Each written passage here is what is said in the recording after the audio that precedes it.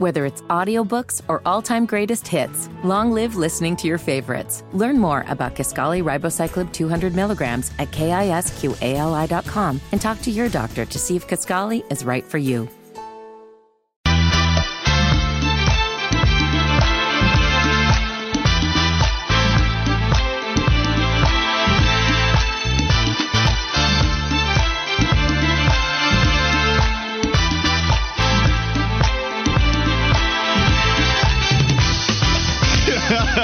Fitty is being a bad boy behind the mic. It's Sports Radio 92.7 WFNZ. We were talking about the fattest things that we have ever experienced, the food experience. I want to be very clear because Fitty caught me on technicality and wanted to be literal about the subject, and so I'm just going to go with something different here.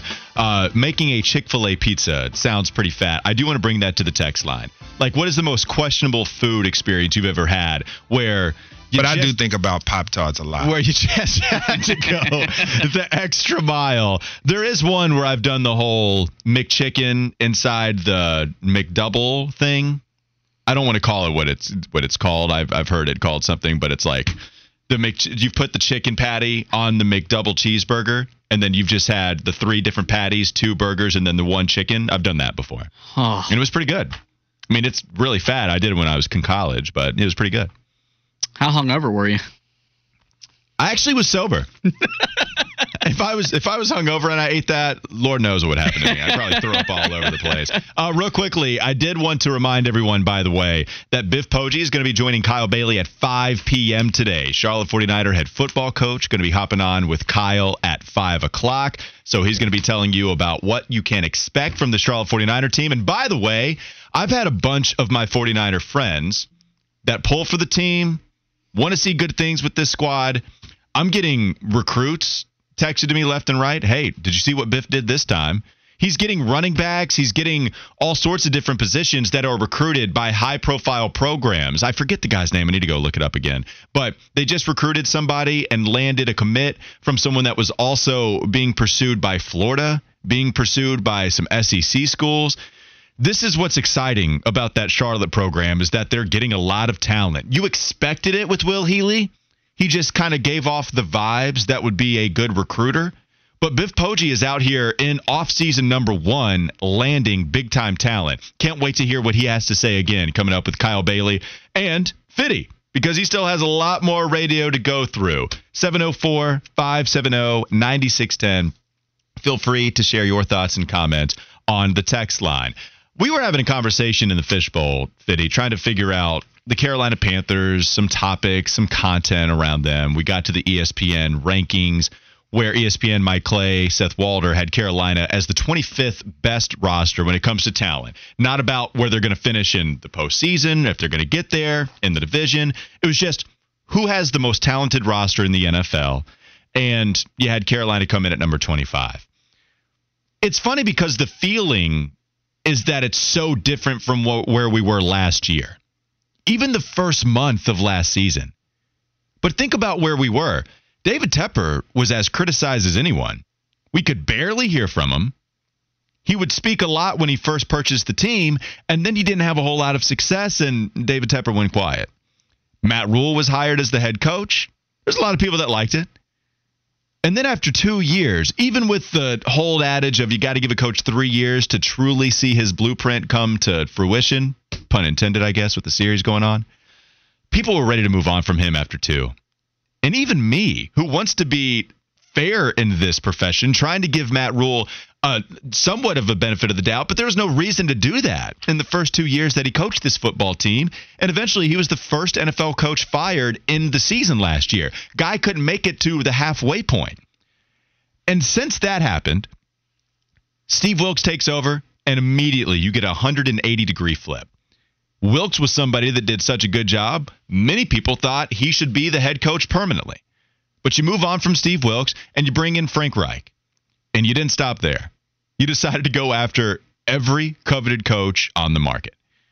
You get Thomas Brown, who worked with one of the more celebrated guys, has a Super Bowl championship, Sean McVay. Worked with him. That's pretty good. You also get Jim Caldwell. Dude got to the playoffs with the Detroit Lions multiple times. Crazy stat there. Ejiro Evero was thought of to be a possible head coach. Then Minnesota wanted to go after him, but Carolina, David Tepper, opened up the checkbook like, nah, why don't you come over here? Even if we didn't give you the head coaching job, we'd love for you to be the defensive coordinator. It just feels like a complete coin flip.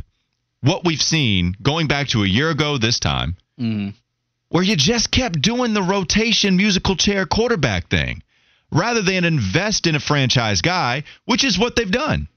You have Bryce Young compared to Baker Mayfield, compared to Sam Darnold, compared to Teddy Bridgewater. You have a great coaching staff.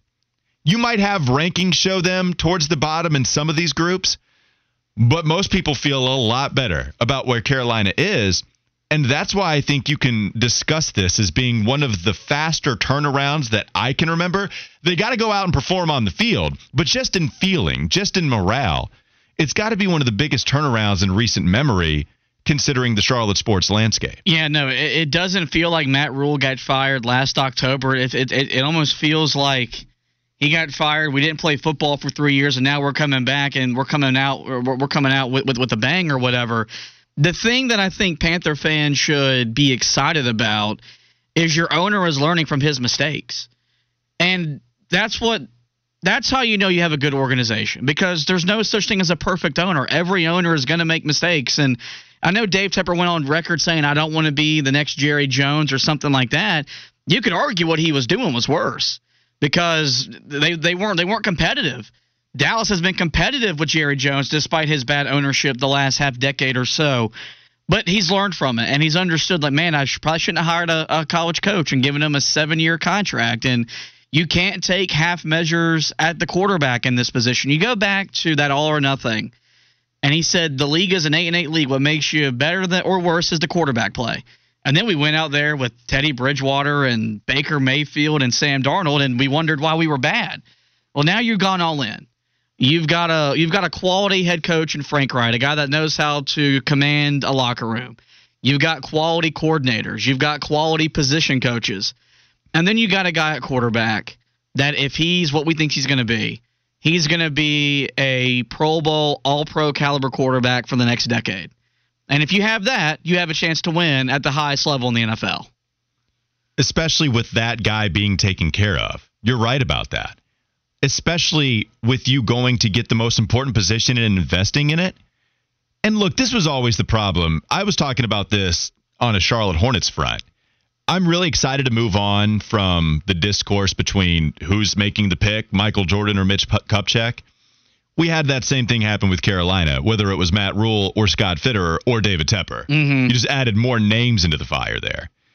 And it seemed like most people would say the good picks were happening by Scott Fitterer, the bad ones by Matt Rule, and then David Tepper controlling some of the bigger picture moves. Matt Rule's wife played a role in some people getting drafted. Like Chuba, shouts to you. Okay. Thank Mrs. Rule for your presence on this football team. Again, second half of the season really came on strong. I don't think we're going to have that as much anymore. If you buy in 100% to what Blueprint has been showing you, and you can't, okay, it can still be a great product. I've been doing nothing but singing its praises this entire time. But Blueprint is going to show you what they want while still giving you behind-the-scenes access. With that being said, I do get the sense that Scott Fitterer is the guy calling the shots on a lot of these decisions. I at least do now. And this is something I wonder if it's been learned by David Tepper. I wonder if he's allowing Fitterer to be the man that he hired him to be and not meddling as much. He loves the process, man, no doubt about that. I do find it funny a little bit that David Tepper is the one sitting next to Scott Fitterer and Frank Reich's not. I mean, yeah, he's the owner, for sure. Okay, he's going to have power in this. I'm not naive. But it's funny, too. Dan Morgan is on the other side of Scott, and you're only a chair away. It's not crazy. It's just funny that David is like, could not be more immersed in it. All right, Scott, what are we doing?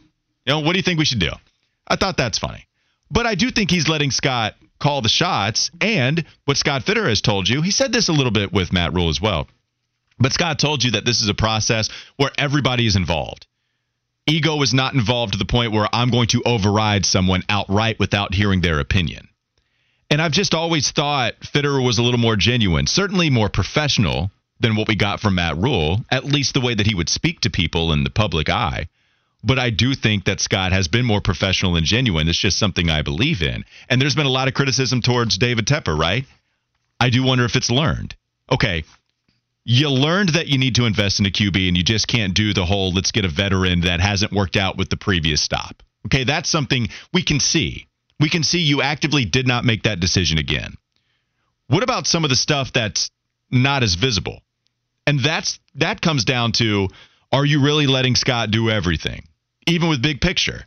I know David Tepper really liked Bryce Young. I know Nicole Tepper really liked Bryce Young. But I think Scott did too, and that's why he's on this football team. I'll give him credit. I've been very critical of David Tepper. I think he deserved it. And I think if you want to be this person that is in the public eye when everything is going right at the beginning, people were stoked. He's drinking beers with people. He's the common man. At the time, the most rich owner in the NFL, but he's a common man. That's cool. You could be cynical about it. Plenty of people did have that standpoint, but that's cool. I actually enjoy it. I like that you're out here with everyone, but then you go awful quiet when things are going horribly, horribly wrong, and you keep losing, and Matt Rule doesn't look like he's cut out for the job, and this is the dude that you just gave a huge contract to based off of zero NFL success. So I bet that was humbling for him. I will give him all the credit despite all that criticism because he did as much as you possibly could within an off season's worth of time to completely change morale. And for that, I thank him as a Panther fan. Yeah, no, I think you're 100% correct. And I think that's going to be the thing. When you look at Scott Fitterer's background, you should, like from the moment he got the job, you should have had trust and faith that you hired a good football man. Because of where he came from in Seattle and what they had built there. And, I mean, it's still built there, even after they moved on from Russell Wilson, where they've been competitive and maybe not championship caliber. They got the one Super Bowl. For the last decade, when you talked about the Super Bowl, Seattle's name was being brought up. Because of what John Schneider, Scott Fitterer, and those guys had built, I think Scott Fitterer, now with Matt Rule out of the way, and you're not having to 51% roster control and all that type of stuff, I think it's more possible to see this roster be built for the short term to be competitive and for the long term to be competitive, which is really something Carolina's never had. Like Marty Hurney would have good spots as GMs where he would make the Panthers good for maybe a year or two, but it would hurt them when they'd get non-competitive. Then you look at Gettleman. It was, he built the 15-1 roster, but he never really enhanced it to help them get back to the Super Bowl, let alone win the thing, and then it all went downhill. And stuff like that. I look at him where if Dave Tepper's meddling is done, he has a chance to build the type of organization he told us he wanted to build when he bought the team because Scott Fitterer knows what he's doing because he was trained by one of the best GMs in the NFL. Yeah, John Schneider, by the way, calling him on the most recent episode of Blueprint and asking David Tepper if he was willing to trade that number 1 overall pick. It was a joke, which, by the way, I saw Dove Kleiman tweet this out. Oh, Dove. I mean, is it Dove? I don't even know what it is. Dove. This is the aggregation part that makes people like Brian Windhorst angry. It's when the first, with zero context, you have to click on the clip that he puts out there on Twitter. But Kleiman puts out, John Schneider called David Tepper to see if he'd be willing to trade the number 1 overall pick. And then the next segment is something, or the next sentence is something about Jonathan Mingo. And it was a complete joke. If you watch the episode, complete joke. It was all in good fun. Schneider and Scott Fitterer, having worked together for a while, clearly good friends. Schneider clearly calling Fitterer to wish him good luck. Hey, how are you doing with the number 1 overall pick? And then that was a joke. Scott leading over to Tepper and saying, hey, would you be willing to trade the number 1 pick? It was all in good fun. And then you don't have any of that context. Just that's the problem. When you have people like Jake Fisher create podcasts with the title, Please Don't Aggregate This, when you have Brian Windhorst so scared to give you information because he's afraid you're going to aggregate something, same with Bill Simmons, it's because of stuff like that. Yeah. It's because of stuff like that. And so now you're only hurting what could be informative stuff that we get from these journalists in the know. Last thing I wanted to say real quickly, I do think, speaking of the Blueprint series, I love what they're doing with that. And it's not just because it's cool to see what's going on behind the scenes.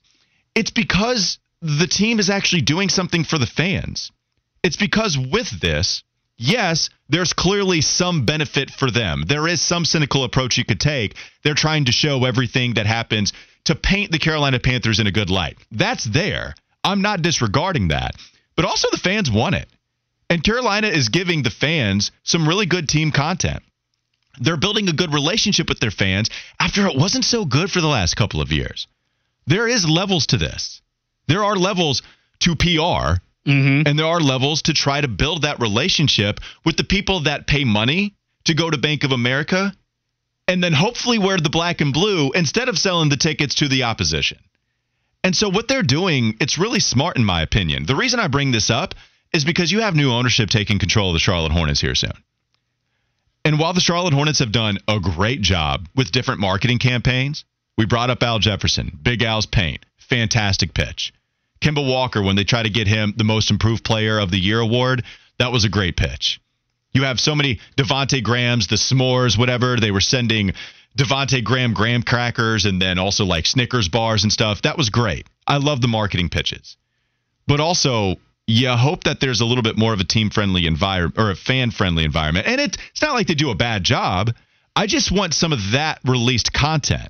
I want some of that to come out a little bit more so with the Charlotte Hornets team. And I do wonder just how innovative this new ownership group is going to be. That's a question that I have for Plotkin and Schnall. Yeah, no, it definitely does play a role because, like you, I'm a sports fan. I eat up, whether it's Carolina basketball, and they sent something out yesterday about Hubert Davis giving the guys new shoes. Like, it does matter because it's another way that you feel connected to your team, your organization, whatever. And I value that. Like, I do the job because I'm passionate for sports. I have a connection to sports.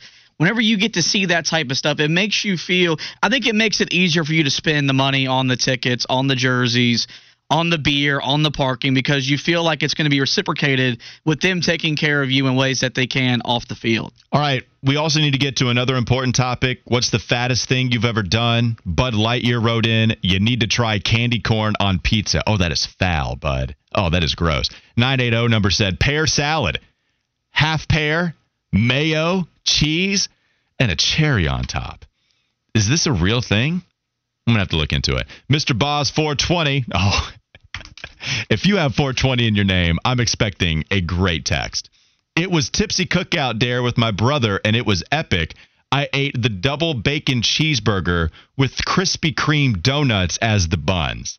That's probably the number one thing that I would actually try. Right there. The cookout burger with Krispy Kreme donuts as the buns. That's the thing that I want to get involved with. Keep having the text come here on the fattest thing you've ever done, 704-570-9610. We have a couple more segments to go. It's Wes and Walker Sports Radio 92.7. McDonald's is not new to chicken.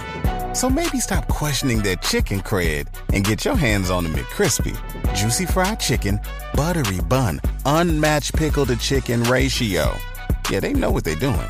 In fact, we can honestly say they're not new to chicken. They're true to chicken. The McCrispy. Only at McDonald's. Ba-da-ba-ba-ba. Life is so much more than a diagnosis. It's about sharing time with those you love, hanging with friends who lift you up, and experiencing all those moments that bring you joy. All hits, no skips. Learn more about Kisqali Ribociclib 200 milligrams at KISQALI.com and talk to your doctor to see if Kisqali is right for you. So long live singing to the oldies, jamming out to something new, and everything in between.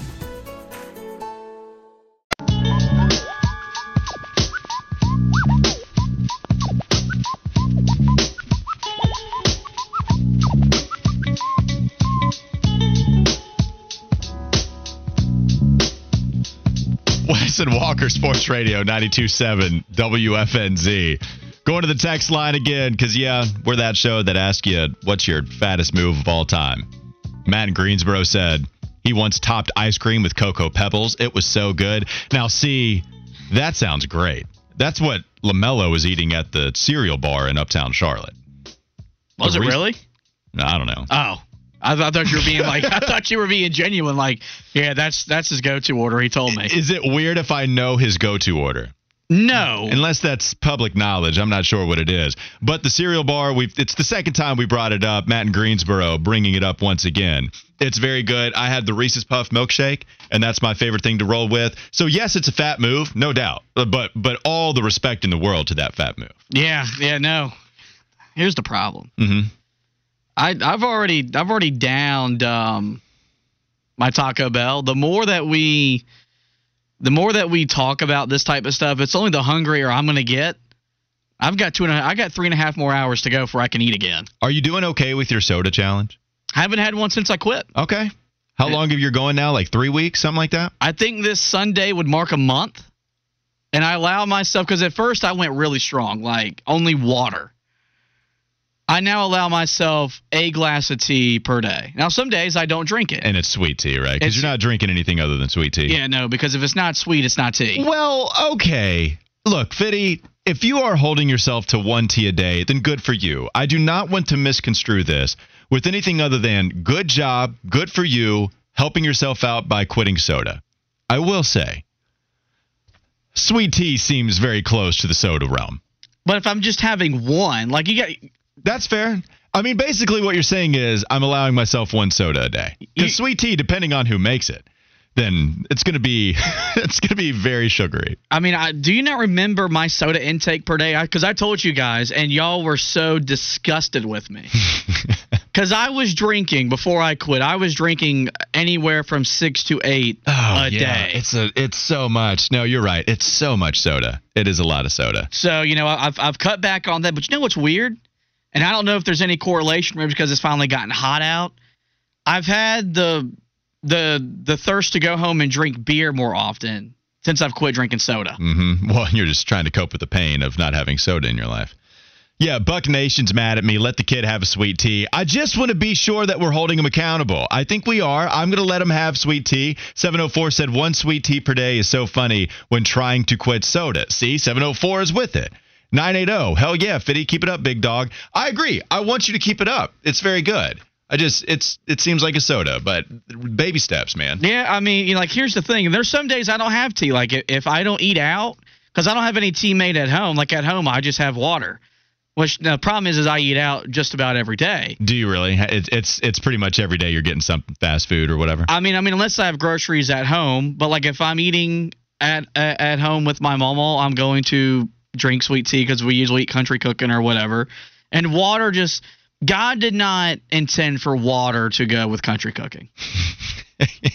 That's the 11th commandment, folks. I do like, is it the 28th Amendment? I heard you talking about that yesterday. Got him. Yeah. I don't want to revisit that. Yeah. How embarrassed were you when you couldn't name, for a while, one branch? No, you got the judicial branch of the government, right? So yeah, it was the legislative branch that I completely forgot because... It's not that I didn't know it. Like, I just forgot it. Like, I was definitely taught that. And it's just over 10 years, you kind of forget things because, well, folks, a lot of the stuff you get taught in school, it's not applied to everyday life. So it was the Carolina or Connecticut School of Broadcasting. I always forget which one you went to. Carolina. So they didn't teach you that, huh? They did not. Well, look, I learned it at elementary school. I'm not sure I learned it in my communication major that I had at Charlotte, but I did know the 3 branches of government. I do want to get to some more fat moves on the text line. Adam, man, you're a dirty dog, Adam. Chocolate syrup on my Count Chocula cereal. That's really fat. That move, it sounds great, though. That's the thing. If you want to put it on ice cream, I guess it's not any fatter than that.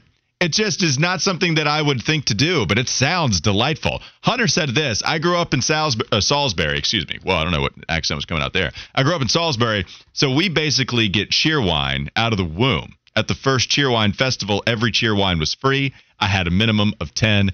Yeah, cheerwine at the state fair, that hits different. Cheerwine at the state fair is very good. Same thing with Sundrop. The local soda brewing, I can't say no to it. Here's my take about Cheerwine, and maybe you can agree or disagree. I think Cheerwine, overall, it's the best soda.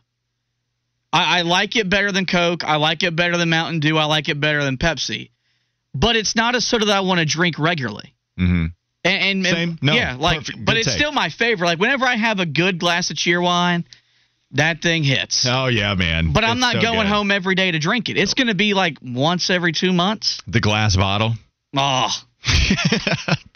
There's a couple of sounds you make about food that question what you're really thinking about. The first time I can remember having a glass bottled soda There's a little convenience store in Beaufort, South Carolina, about 15 minutes from where I grew up. Oh, you know it's good if that's what you lead off with. Yeah, right across from the middle school, and I'm actually related to the guy that owns it. That's a different story. Mm-hmm.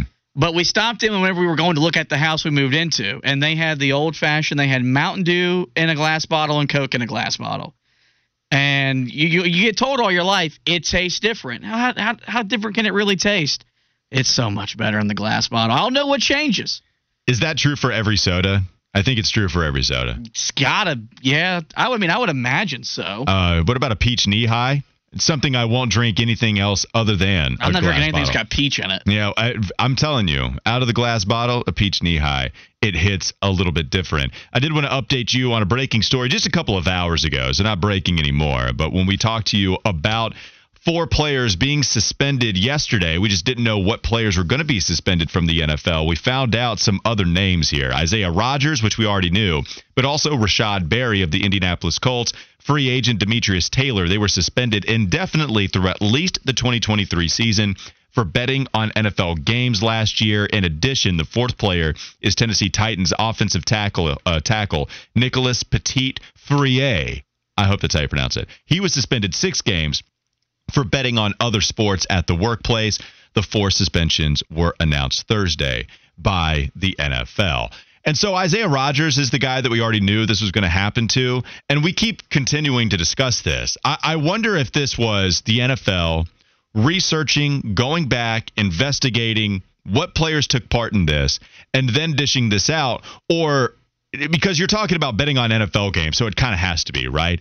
I just hope that we don't get this at all in the upcoming season. It's out there enough. Players in the NFL, you got to know there's 2 things that you just cannot do. You cannot bet on the NFL in any capacity, whether it is at a team facility or elsewhere. And if you're going to bet at the team facility, well, no, you can't do that. But if you're going to bet on any sport, make sure you do it away from the team facility. It's very cut and dry. Don't use a team facility to bet on any sport, and don't bet on the NFL at any location. You have to understand that by now, because now we already have Calvin Ridley. He's gone for a year. Now he's coming back after missing an entire season, being the first example of this. And okay, maybe you want to give him the benefit of the doubt. Fine, that it wasn't out there enough, but he's gone. Okay, he's gone for a year. Now he's coming back with Jacksonville. We'll see how it works out. But man, you just can't do this anymore. And I hope that we don't see any of these players be suspended for this, although you have to imagine it's going to. There are going to be players that feel like they can make some money on this, and they're going to try to go a roundabout way with the rules that are in place. But at this point, you're getting everything that you could be asking for. If you decide that these are the suspensions, if these are the suspensions that are going to some of these players that get caught, then there's no other excuse for you to do it. So it'll be interesting to see just how many guys will get suspended. Do you have takes on this, Fetty? I mean, I think it's just one of those things where like the NFL's made it pretty clear, cut and dry. So, if you do it, I'm not going to really feel sorry for you if you get suspended. If there were like loopholes and stuff that existed for you to do this type of stuff, and then they were still getting suspended, I'd maybe have some sort of remorse for you to something like that. But this is one thing the NFL has gotten right from the very beginning is, from the word go, they said, look, this is what you can do. This is what you can't do.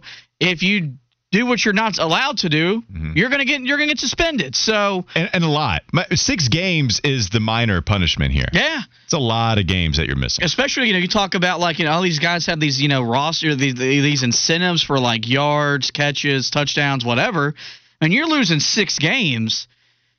You could still maybe get 1,000 yards, but you got to have a 90-yard average, right, when you come back and stuff like that. So like it's gonna hurt their pockets for these guys that have incentives in their contracts. I do want to get to some other text messages. This conversation, though, reminds me of the CBA being released just yesterday. So it's official now. The NBA has a new collective bargaining agreement. It's going to last through the 2029-2030 NBA season.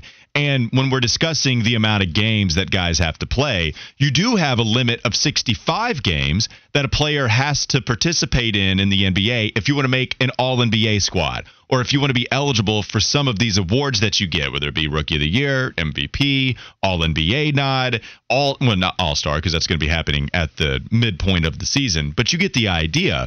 Do you like this idea, Fitty, to try to cut down on load management if you're a star and you want to make extra money in contract years, making an All-NBA team, but now you can't because you missed more than 20 games essentially? Is this something you like instituted by the NBA? Yes, because as we cover a small market team, like we know that the arena is going to be filled when LA, Boston, Phoenix, Milwaukee, when those teams are in town. But like for teams like LA and Phoenix or Golden State, a lot of times when they're coming through here, it's usually on the back end of a road trip, which is when you'll usually see a guy get sat out a game and stuff like that. So yes, because first off, it's not fair to the game that you just willingly sit out.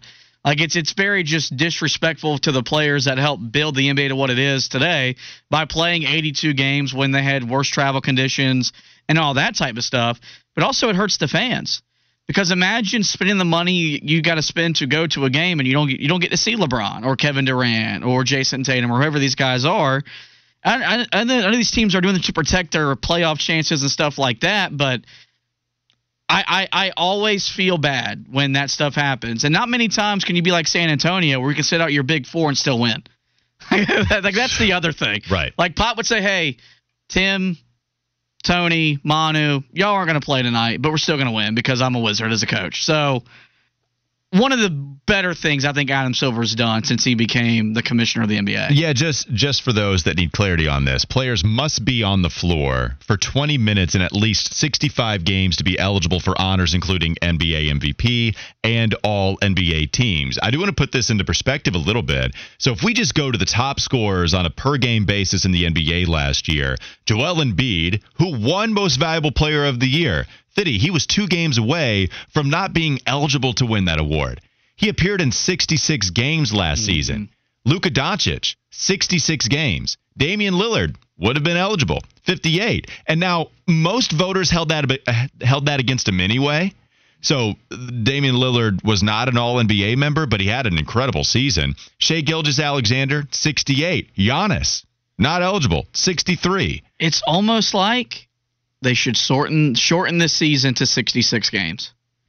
I just wonder how much they would still rest, or if they would actually go full throttle for the entire season. Are you risking losing money because you're just getting rid of more games, which means it's very easy to think, right? Less eyeballs, less games, less money, less fans paying for seats in the arena, whatever, you get the idea, in order to have the star players play the entire time, but then they just decide to adapt to that.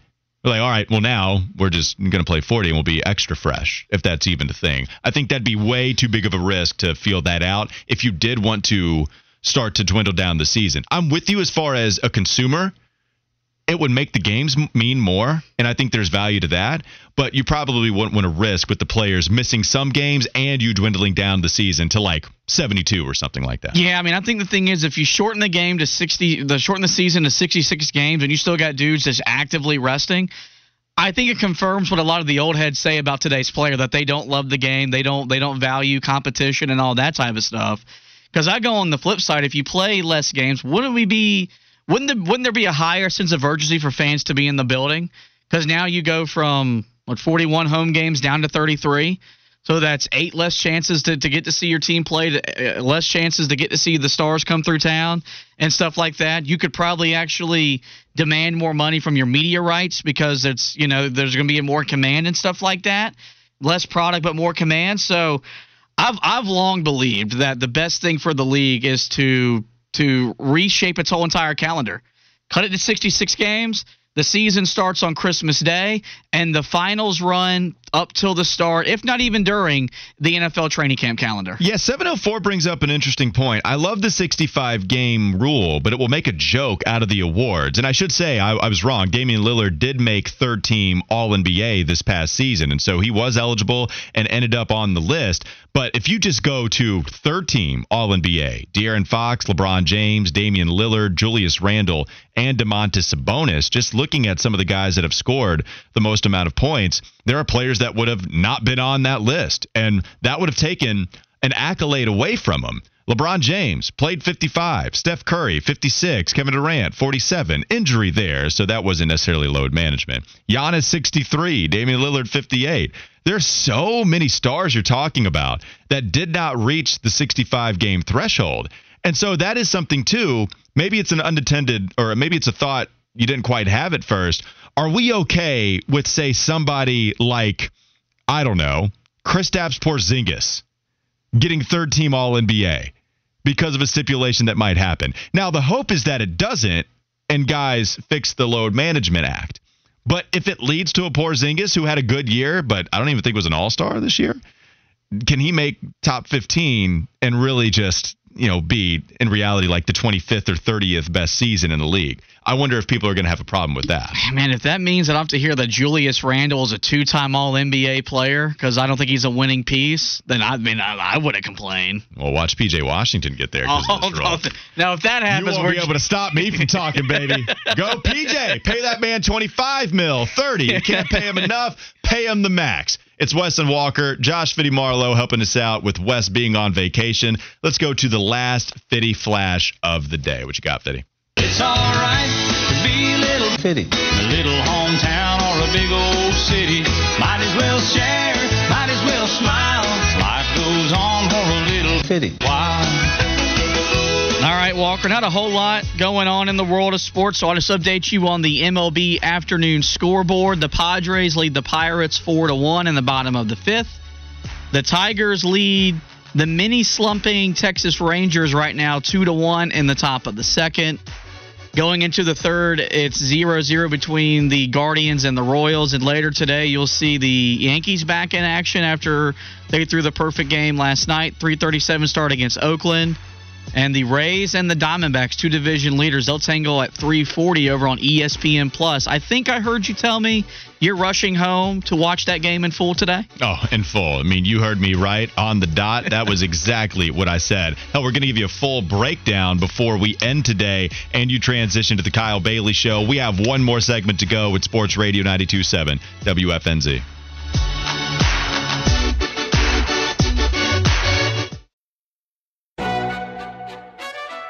McDonald's is not new to chicken. So maybe stop questioning their chicken cred and get your hands on the McCrispy. Juicy fried chicken, buttery bun, unmatched pickle to chicken ratio. Yeah, they know what they're doing. In fact, we can honestly say they're not new to chicken. They're true to chicken. The McCrispy. Only at McDonald's. Ba-da-ba-ba-ba. Life is so much more than a diagnosis. It's about sharing time with those you love, hanging with friends who lift you up, and experiencing all those moments that bring you joy. All hits, no skips. Learn more about Kisqali Ribociclib 200 milligrams at KISQALI.com and talk to your doctor to see if Kisqali is right for you. So long live singing to the oldies, jamming out to something new, and everything in between.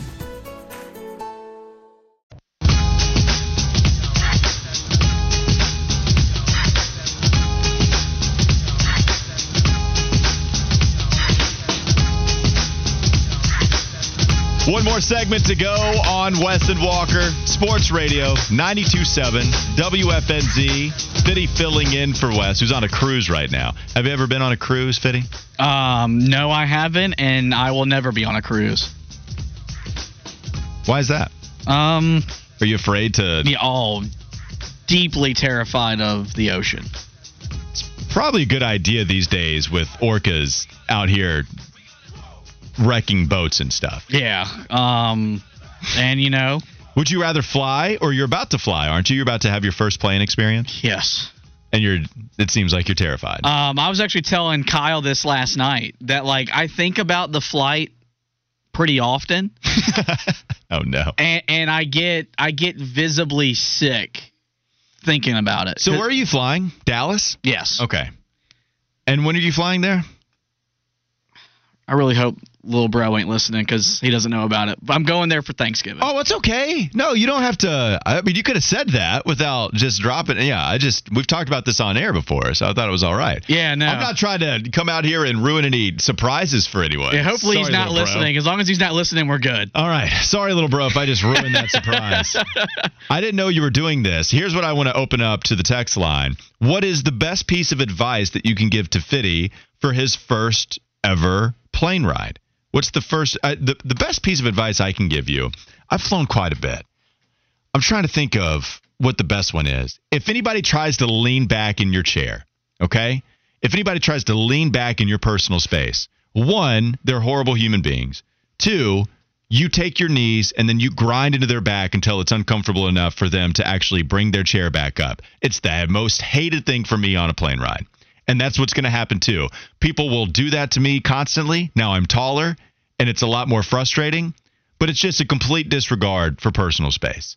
336, that's dirty. Hold on tight. Yeah. First off, I thought you were a good person. Undoubtedly, you're a degenerate like the rest of us. Oh, no. What's up, Fitty? I feel like I'm comfortable saying this because I've talked about my bathing routine on the show before. Mm-hmm. I told my dad that like you're probably going to have to hold, by then I'll be 27, your 27-year-old son's hand. Oh, yeah. Because there is going to be a fear that I flew as a baby. So like I've been in the air before, but I was 6 months old, so I have no recollection of it. I messed up that word. Well, it's recollection. Yeah. So but yes, I am. I'm already terrified. No, I can actually. We've now gone to a point where at first we were kidding. It's kind of like a shtick, but you are a little bit scared. I can hear the fear in your voice now a little bit more so. Yeah. Seems like you were really struggling to get through that sentence. We've got a lot of advice coming in on the text line. I don't know what you have found helpful. Most people are just writing in alcohol. Casey Steve wrote in alcohol, all caps. Some people are saying that it's sad that this is your first plane ride or your flight, which is fine. Like, that's okay. But, like, it's purposely because, like, I do not travel. Like, I would rather drive the distance than get in the air. This one, because of when we're going and trying to get back and all that type of stuff, it's physically impossible. Mm-hmm. I'd have to take the whole week off. The best thing is that because our flight's like at 12:30 that afternoon, I think I'm going to work the morning show, and I might just pull an all-nighter. That way, when I get on the plane, I'm just done. Yeah, people are writing in also. Fluke Juki said just go to sleep. But if there's too much anxiety, then you might not be able to go to sleep. Yeah, so, I mean, like, I might be medicated. Yeah. It might just take that. Either that or alcohol, as some people are writing. 704 said fly first class. Yeah, just spend a whole bunch more money. I work part-time in radio. We have some people saying maybe you need to take a strong toke of something before you get on the plane. No strong takes here, just strong tokes. Bradley Blank saying, Fitty, relax, it's not that bad. I was terrified and scared of heights, but I promise you'll enjoy it. I'm going to guess that it doesn't feel the way you expect it to feel. The takeoff and the landing, you've got some shaking a little bit, but it's fine. It's okay. And then when you're in the air, I just hope you avoid turbulence your first time. Because turbulence can be a little scary if you wouldn't know about it. And I'm guessing you don't. And that can be a little dicey. But if you don't have turbulence and it's real smooth, you'll feel a lot better than you expected. But yeah, people are writing in, hopefully you don't have turbulence, and you're right. Like, that's the one thing that will make this, that's the real wild card in all of this. Yeah, and then I think Flounder was telling me this last night. There was a plane that was landing at Charlotte Douglas yesterday, and undoubtedly, whatever lands whenever you're coming in, it didn't land or it didn't, like, eject properly. So it just came in and never slowed down and basically, like, crashed into the runway.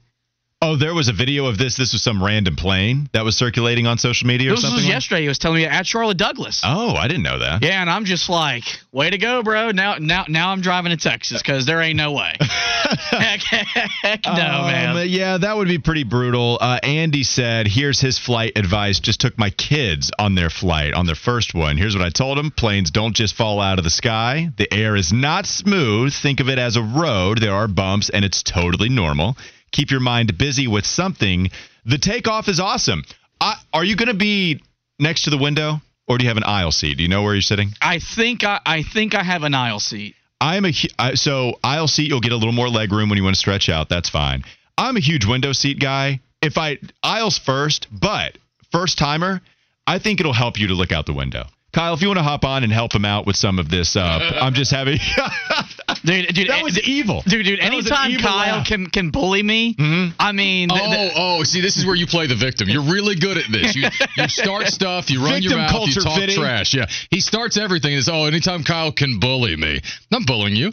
Here's the thing. I also don't. I've probably flown in my life. I was trying to count it up roughly the other day. Like total times I've been on a plane. It took off. It landed. I'd say maybe 200 times. Yeah, probably. I've flown quite a bit, I guess. Maybe not compared to some people, but quite a bit. I hate it because of the hassle of getting in and out of airports. The actual flying part doesn't bother me. I can, like Walker said, and the guy said, you can keep your head busy. Just download a couple episodes of a show. It'll be over before you know it. For me, I just can't stay. Like, what bothers me in the airport is standing in line, dealing with people breathing on the back of my neck, people taking their shoes off on the airplane, how long it takes to get on and off. God forbid I end up taxiing for 15, 20 minutes or something like that. I can't. I almost lose it. So we flew up to Indianapolis to go see my family in the winter cyclone. Remember when that was around December? Yeah. And we got there. It was right at the time as the storm was coming in. But we landed, and it was a real nice test of how much I can take in my life because we were right there next to the gate. We were right there, and we weren't allowed off the plane for 2 hours. It's horrific. Oh, yeah, that happened to me one time. And it was at that moment I honestly thought for a minute I would never fly again. It's the worst experience. Being trapped, window seat, 2 hours, seeing your exit. Yes. That's the psychological torture. It's not that we're taxiing. You're held captive. You're held captive. Nobody will let you off. I would rather deal with the sub-below wind chills than to sit there for another second. And thank God, because I was at my breaking point. Well, no, it's the thing. And it's just the people that lack all common courtesy and common sense. These are the things. Like, when you get up there, you're going to be fine. Like, the initial takeoff is cool, like he said. It'll be a little bumpy to get to, your flying altitude. But then you'll be fine. Just turn on a game, turn on a movie. But it's the people that as soon as the plane lands, they rush to the front of the airplane. Like, sit your ass down and have some decorum about yourself. Just be courteous to people, but they can't do it. They can't. The people that spread out on the people walkers in the airport, you know what I'm talking about? It's the worst. The people walkers are there for old people and for folks that are in a hurry to get somewhere. And you got these people with a smoothie in one hand, dragging 3 bags behind and blocking the entire thing. People are the rudest, most discourteous versions of themselves at airports. It's zone 1. Fella, it's not zone 4, okay? Wait for your zone to be called, and you'll be fine. Keep your shoes on. Final one. I saw that piece of advice. The last one I'll leave you with here. Fluke Juki said, the wings moving is totally normal. Now, I wish I wouldn't have brought that to your attention, and then you may freak out when you look out the window and see the wing moving. That would have been funny. Oh, no. That would have been. Not that you're going to have this problem in the dead of summer. But used to be one of my favorite things to do was to wear my overalls to the airport, especially when I'm flying up north to see my wife's family during Christmas, right? 'Cause it's cold as hell when I get off the plane up there. The problem is, you got metal all over, like the metal hooks and stuff, like on overalls. I got straight up groped by a TSA agent when they had to pat me down. Like, they slid inside the overalls, made me wildly uncomfortable. I will never do that again. Fiddy's going to go to the airport right now. All right, that'll do it for Weston Walker. It's Kyle Bailey coming on next. More 3 hours with Fiddy. Yeah, stay tuned. Sports Radio 92.7 WFNZ.